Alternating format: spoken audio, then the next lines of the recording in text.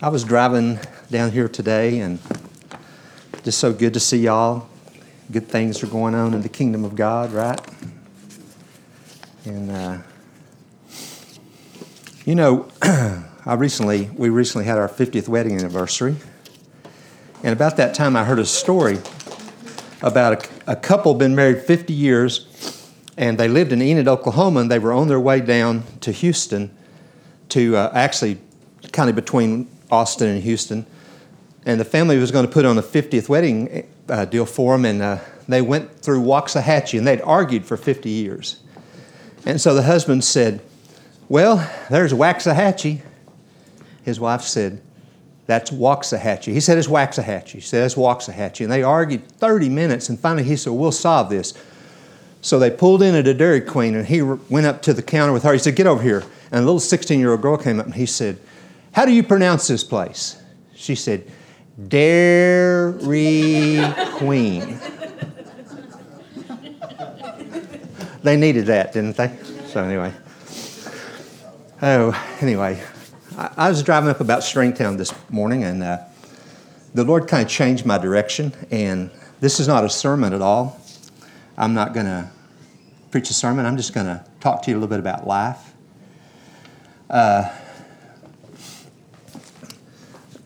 Somebody asked me one time, they said, "James, what do you think your greatest gift is?" And I said, "Well, I would think my greatest gift is to tell you how not to do it."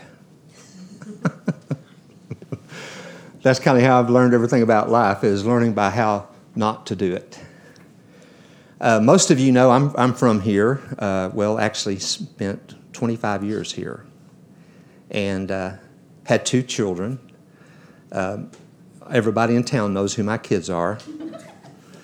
And I'm going to talk today a little bit about something that happened to me right in the midst of the time that my kids were so rebellious. Okay, y'all know what rebellion is? Yeah. Did you know it's really worse than witchcraft? When your rebellion happens, it's worse than the sin of witchcraft, the Bible says, because rebellion will get you in a lot of trouble. We were going through a whole lot as a family. Frankie and I, we got married 18 and 17. We had 2 kiddos, and we were kind of at polar opposites in the way we did things, and we still are. But, we love each other, especially when we finally meet here. But anyway, we just kind of had different philosophies. She was the baby of 11. I was an only child. I told her when we got married, I said, "Dear Lord, we have to make this work. Who would want the baby of 11 or an only child, right?" So, but I was really going through it, and I was pastoring a church. A lot of things happened. My daughter got pregnant at 14 with all my rules and regulations, and we didn't listen to secular music or anything. We had it all together.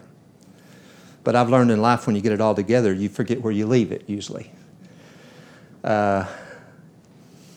I was driving in front of the Western Auto, and I was really you ever had one of those, nobody loves me, everybody hates me, I'm going to eat a worm day?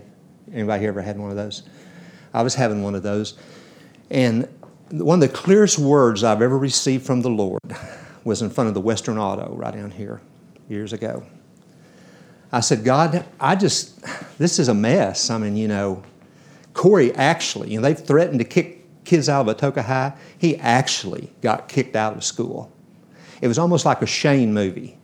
I went in the left doors, he went out the right, and I just almost wanted to go, 'Shane, come back.' But anyway, I couldn't do that. He actually, got kicked out of school. And I said, "God, with all this stuff in this small town, I can never preach on the family again. I mean, I'm sunk, because I really wanted to try to build a family." And the Lord, just as clearly as we're sitting here today, said, "Oh, yes, you can." I said, "Well, Lord, you're going to have to help me. I don't understand what you're saying." He said, "You can share with your people how you would do it if you could do it over again." That was a redemptive word for me.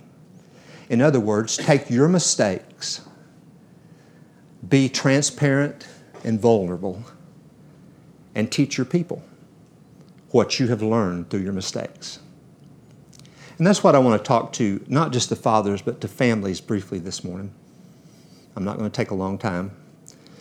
But over in Malachi, you can read it this afternoon, in the very last part of the book, it says the last great move of God will be returning the hearts of the fathers to the children and children to the fathers. We've got such a father wound in America. We don't have any heroes anymore. You know, the thought came to me the other day, I'm not going to mention names because I don't want it to be political, but some of these guys, if 18 or 20 women had said something about the pastor of the smallest Baptist church in Oklahoma, that he'd been inappropriate, do y'all think he could stay the pastor? Well, a lot of our leaders couldn't even pastor the smallest church in Oklahoma. We don't have trust. We don't have mentoring. Father, everything's about hiding, and there's no vulnerability and no transparency. And we still have this father wound, but God says the last move will be that there's going to start to be a move of fathers returning to their children. Now, most of you know what I do. I still do this 24 hours a week. I take care of people who are dying. And y'all, it's amazing sometimes what I run into in this wound we're talking about, where people haven't heard from their youngest son in 25 years. Or they have a son in prison and they don't know how to live. There's such a struggle in the world. And you know, a lot of it's hinging on fathers, that we're going to have to make a move to be fathers, as Clay's already said. You know, we have not many fathers. I meet every Wednesday morning at 8 o'clock with my spiritual father. And he tells me things I don't like to hear. And he encourages me in things I've never thought of. But I tell you, there's something about, see, I had that father wound. My dad was an alcoholic. Both my grandfathers were alcoholics. One of my grandfathers was an atheist. And the pressure I went under when I surrendered to preach at the First Baptist Church, Kiowa, was that both of my grandfathers hated preachers because they never did anything. They never worked. They invited the preacher to come over in revival one time and eat dinner with my grandpa Hass and his family. He started eating, and somebody said, well, aren't you going to ask the reverend to return thanks? And he said, well, you tell the blinking reverend that some people have to work for a living. I'm hungry. That was what I was raised under. So I know God called me to preach. I mean, I know it beyond the doubt. Probably not preach as much as pastor or shepherd the flock of God. But it was very difficult with that, that environment. So what I tried to do is make sure I was always working hard, which is detrimental. So the first thing I want to encourage you in today is always prefer your family. Always. Put them first. Now people say, what about God? Well, God is the family. You can't dichotomize God and the family. God is the father of the family, and then we're earthly fathers. Always prefer them. You know, I managed Heartland Hospice up there for about 4 years, and we had like 35 employees, and they would come to me sometimes. James, my daughter's playing basketball this afternoon at 2:30 in the championship at Kiowa. And you know what I'd always say? Well, you get down there right now. Because you know why? You can always make money, but you can only be at your kid's championship basketball game one time. And it became like a family because we preferred family. I'd see them at Walmart. Some of them wanted to duck aisles on me. I'd walk up and I'd say, boy, you must be out here doing something for your family. Well, yeah, matter of fact, we got a birthday party and there was no way I could get off work and come and do that. I said, you go ahead. You prefer your family. Now, let me give you a model of how I didn't understand this. About 1992, probably, Atoka went to, I think, they won the regional baseball tournament. So I'm telling the truth here. Girls won the state in 93 and the last 3-on-3, right? So Corey was like a junior, and Corey, he was pretty fast, running from his mom. And no, not really, but anyway, he was pretty fast. And it was a Thursday, I'll never forget this, and they were playing like the first game of the area playoffs or something, and that was our church night. And somebody said, you going to the game? Oh, no, I've got to stay here. And I stayed here, and Corey scored the winning run in that game, I think. They put him in just to run, and he scored the winning run. Now, let me tell you what I wished I would have done. I wished I would have said, hey, Jack, I'm just using that generically, take care of the service. I'm going to go watch my son play baseball. Always prefer your family. You're doing the will of God when you prefer your family. Always prefer your family. Make them number one. If you tell your wife you're going to take her on a date Friday night, don't you let your golfing buddies mess your life up and you have to eat bologna over the weekend. So always prefer your family. Always protect your family. Here's what I mean by that. I don't mean just having a .357 Magnum in the drawer by the bed. I mean spiritually protect your family. Pray for your family. Don't let your kids spend the night in places that you don't know what's going on. The Bible says that we are to fight for our families. He said that in Nehemiah. We got to fight, and the way we fight is on our knees. Pray for your kids and your family every day. It's the last thing I do at night and the first thing I do in the morning. Put on the armor of God, stand against darkness, the schemes of the devil, the things that are coming against your family, protect them. And then also in that protection, provide them ways of escape. Like, for example, always emphasize relationship above rules. Colleen mentioned this a while ago. That it's better to have a relationship with your child where they can be honest than the rule that if you break a rule, you're in trouble. Now, do we like breaking rules? No. And by the way, one of the first people I'm going to try to greet in heaven will be King David, who was a man after God's own heart and was just about as bad a father as I am. Have been. Did you know he was a terrible father? Absalom. He was supposed to do what Absalom did. Anyway, moving right along. Protect your kids. Protect your family by prayer. Don't ever be too tired to stand in the blood of Christ for your family. You know, I had a friend, that still is my friend. He's old now. He's older than I am. He's real old. His name is Paul Burleson. He pastored First Baptist Church Broken Arrow. He pastored South Cliff Baptist Church in Fort Worth. He's been all over the world. And one day he liked racquetball. So we went to play racquetball. He's preaching for me. We got to play racquetball with Paul. I tell you what, I learned this. Don't ever turn around and look for the ball playing racquetball. Always look to the... Anyway. And he just made a comment. Always look that way. So anyway, but he was all athletic. And by the time the deal was over, I was going like, I wish we didn't have church tonight. But anyway. He had a daughter named Cherry. She was beautiful, beautiful girl. So when she got about 16 years old, she came one day and said, Dad, I think I'd like to date. And he said, okay, Cherry, sit down here, honey. I'm going to tell you. I'm going to let you double date. And he was pastoring the First Baptist Church Seminole, I think at this time, Seminole, Texas. I said, Cherry, I'm going to let you date, but he said, we're making a covenant today. If any boy ever tells you that he loves you, you have to look at me and promise me that you'll stop what you're doing and come to the house so I can visit with him. She said, okay. About 3 weeks later, there was a knock on the door about 10 o'clock at night. And Cherry said, Dad, this boy told me he loved me. He said, come on in, son. Sit down. I said, well, we want to describe and look at love. Now, there's three kinds of love. There's agape, that's God's love. There's phileo, that's brotherly love. Then there's eros, that's lust. He said, you only had to do that one time? Said it went all over the town. Don't mess with Cherry Burleson. If you tell her you love her, you have to go talk to her dad. But you know what she told him years later? Thank you, Dad. That you protected me and gave me a way. Now, I don't know if that's the right way to do it or not, but I'm just telling you, your kids need to know that you're their protector and that they can tell you what's going on in their life. Because relationship is more powerful than rules. Also, you have to understand that you have to be present with your family, emotionally and spiritually as well as physically. You have to know spiritually what's going on with your kids. Let God show you what's happening in your kids.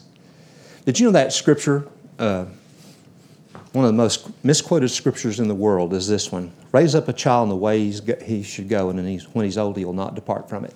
People said, well, that's going to church. Well, let me tell you, going to church won't make you a Christian anymore. Going to the barn will make you a mule. You know what it really means? Raise up a child according to their bent, the way they are. And when they're old, they'll not depart. We have to raise our children according to their bent.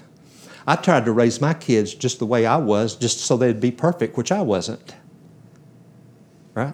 But I just wanted them to be just little halo tighteners, and just, yes, sir, no, sir, yes, ma'am, no, ma'am. My kids are not that way to this day. They're not yes, sir, and no, sir. They'll, I tell you what, if there's a war, make sure they're both on your side, though. So anyway, moving right along. But we have to raise them, be present with them. We have to. Some kids, you can look at them and they start to cry. Some of them, you could beat them within an inch of their life, and it's not going to change a thing. You have to learn the secret of their heart and raise them according to their bent. Some kids are moved emotionally. Some kids are moved physically. Some kids, Stetson and Dylan, they spent hundreds and thousands of hours with me, which was a delightful thing. I have never put a hand on either one of them, never had to scream at them, never had to do anything except the time Dylan almost drowned Frankie in the pool. I had to grab him and throw him over to the side of the pool because he thought it was fun because he's riding her back and she was about this far into the water. Anyway, I never had to do anything because their bent was they didn't want to disappoint me. And they never have. And, you learn these things sometimes when it's too late. Back in my day, in 1967, I became a Christian way back in the 57, was baptized, called to preach in 66. We didn't have Gary Smalley and all these wonderful people. We just had Billy John who was telling us to beat the dog out of them. I mean, that was our counselor. And I'm not making excuses. I'm just saying, there's a lot of good resources now. And also in that present with kids, always speak a blessing. Gary Smalley wrote a book called The Blessing. And he talked about Jewish culture a little bit in that book. And have you ever met really a Jew that's not hasn't a level of success and familial power? It's because they constantly bless their kids. They start it when they're young. They even have rites and rituals to bless their kids. Gary Smalley said there was a woman pushing a buggy down the way in a Jewish neighborhood, and somebody came up and said, "Oh, who are these?" And she said, "That's Isaac the lawyer and Jacob the doctor in their little baby carriage." And he said, we need to learn how to speak a blessing on our kids. Nobody can bless them better than a father's voice. In the Bible, you'll find that blessing was worth anything. They'd give anything for that blessing. It's all about Isaac and Jacob and Esau, and it's all about the blessing. Speak a blessing. One day, another one of those moments when God corrected me. I've heard people say this, and I've said this, but I haven't said it since probably 1999. I've heard people say, "Boy, that's the meanest kid I've ever seen in my life. When he gets big, he's going to have to pay for that when he has kids." Have you ever heard that? God said to me, "Quit cursing your grandkids. Quit cursing your grandkids." Why would you want your grandkids to be rebellious so your son and daughter would have to pay, which in reality you'd have to pay? So learn to bless, verbally bless, show emotions, show that you care, speak words. The Bible says we come back to God by words, and that's how we come to our family. Well, just a couple more things. Let me also tell you that you have to release your kids also. There comes a time you have to just say, "God, they're in your hands." One time, and I might have told this story here, it's number 733. So, But I used to have a lady who lives in Winsboro, Texas now, and for years was the counselor for the Butler Baptist Children's Home in Dallas. Her name is Kathy Smedley, and her husband, Ron Smedley, was in a pastor's group with me. And our wives, and we'd go, and we got to know them really well. They were pastoring a church down close to Waxahachie. And one day, she was just talking about how she loved to minister to women. And I said, Kathy, I said, why don't you come up to our church one day a month and let me pay you for 8 hours and you spend time with the women of the church, because they have issues sometimes they don't need to be talking to the men about. So she concurred to do that. So once a month she'd come up. I remember who didn't make the appointment even. I can't tell you where I live, but Karen Burden missed her appointment, which doesn't surprise any of us. And she called about 2 minutes to the hour and said, I'm not going to be able to be there, I've been abducted by aliens. No, she didn't say that, but anyway. But yeah, I love Karen. Anyway, she couldn't make it. So I said, Kathy, can I have this session? So we went in, she listened, she said, man, you're really going through it, especially with your son, aren't you? And I said, yeah. And then right towards the end of the session, she said, I'm going to share something with you that you'll never forget. I said, okay. She said, I learned this at North Texas State University doing my master's of family therapy from a professor that wouldn't know God from a bucket of mud. But said right in the middle of teaching one time, he was talking about releasing people, letting them be their own person. He said, well, class, he said, let me just remind you all this before we leave. There was only one perfect parent that ever lived.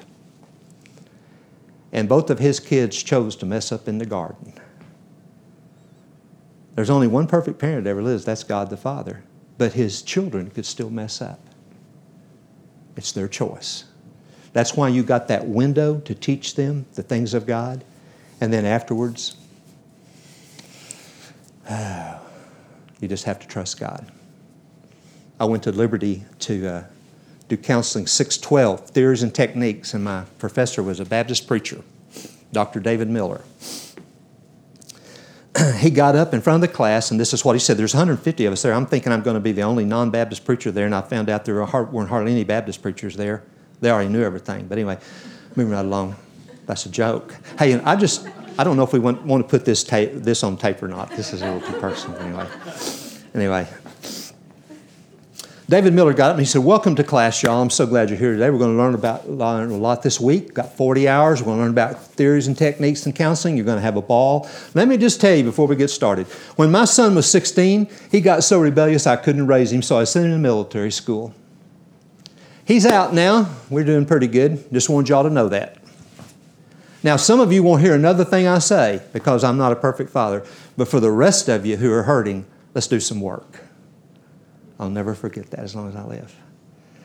And I learned from that I don't care if you're Dr. David Miller and you're the head of the hoot and toot department at wherever you're at, that your kids are your kids and you want to train them in a way they should go according to their bent. But you also have to release them to God. Let me give you a model. The prodigal son.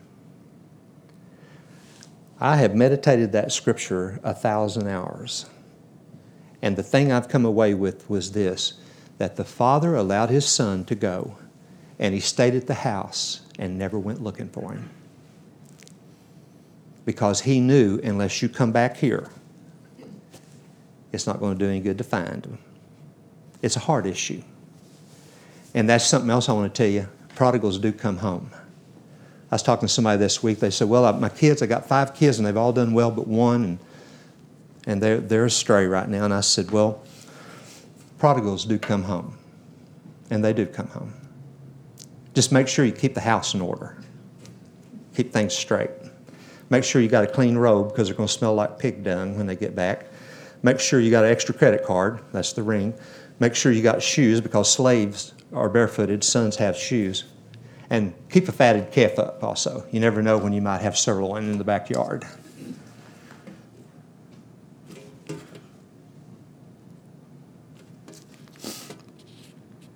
I'm going to close. Now, Becky Mixon Is she the teacher, has been the teacher over, am I right? The dark-complected Mixon? Help me. That taught for a long time over there behind Walmart at that school. Anyway, one of the Mixons, there's more Mixons in Etobicoke County than people, right? So anyway, moving right along. One of the Mixons, when I was right in the middle of this, taught me patience also. I went over, and she was a gracious lady. She came over and she said, Mr. Crowson, how you doing? I said, oh, I think I told her, I said, I was like I was in this tunnel, and I was going down this tunnel, and I saw some light, and I ran towards it, and sure enough, it was another train. You ever been in those tunnels? But anyway, she said, Mr. Crowson, I'll never forget this. How old are you? And I said, I'm 40 years old. She said, how old is Corey? I said, he's 17. She said, Mr. Crowson, you ever been 17? I said, yes, I was. Let's don't talk about that. She said, well, you've been 17, but he's never been 40. Some people think I'm delusional. Somebody told me this week, you're the most delusional person I've ever met. And it really hurt my feelings, and I almost fell off my unicorn. But anyway, moving right along.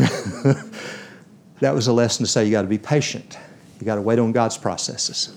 So, what do? We start today. John Maxwell. Even though you can't go back and make a brand new start, my friend, anybody can start today and make a brand new end. Keep your family together.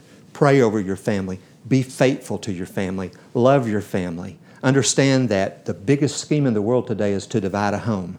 I had a friend, he's my dearest friend, he texted me this morning, wished me Happy Father's Day, that allowed darkness into his marriage after 46 years of marriage and left his wife and his family and married his high school sweetheart. She wasn't too sweet or she wouldn't have done that, right? But anyway, my point is, what I learned through that was it's a battle forever. Keep your family intact. Love your kids. Speak to your kids. Have private times with your kids. Dads, when your daughters get about 16 or 17, I never did this, take them out for a nice dinner. Teach them how a man is to treat a woman, that they do still pull the chair out, that they do open the door, that they don't. This is how most couples go nowadays. They get up from the table and he's on his phone. And she's going, trying to keep up with him, right? Stop. I mean, those are just, to some people, stupid things, but teach by life, right? And always respect the person God's given you. Well, we're going to have a song, and I think what I'd like to do this morning is just have everybody just stand with me. Now, next week I'll have a sermon, okay? I'll just put this one I had for today in a baggie. It'll stay good and fresh. Let's bow our heads together as our group comes. Sorry. Go ahead. Now, let me ask you this today. Would you let God challenge you today, all you men especially, to be the priest of your home, to pray for your family, to stay in there and believe God? And if you want to do that, every head bowed, just raise your hand to God and say, God, I want to be that priest in my family. Anybody? Thank you. And anybody here that knows of brokenness in a home? Just continue to walk in love and trust God. And remember, you haven't lost, because you're going to learn something that's going to catapult you to the next place that God has for you. Just stay faithful to God and faithful to your family, building those relationships. Churches built on rules don't do well. Churches built on relationship with God and one another, they do real well. That's a lesson of life in our families also. So, Father, as we sing here today, as we close out, we worship you and we lift up our hearts to you. And I pray for every man in this room and those that are attached to this fellowship, that last move of God that's promised will happen in our homes, that our hearts will be restored to our children and our children's heart be restored to us. Bless our grandchildren, the future they have in you, the blessings that will come their way, that you're going to send a move of your Spirit in this country, Father. We believe that we're going to see a revival come. And it's going to be a revival of the heart of the families. We ask this in Jesus' name. Amen.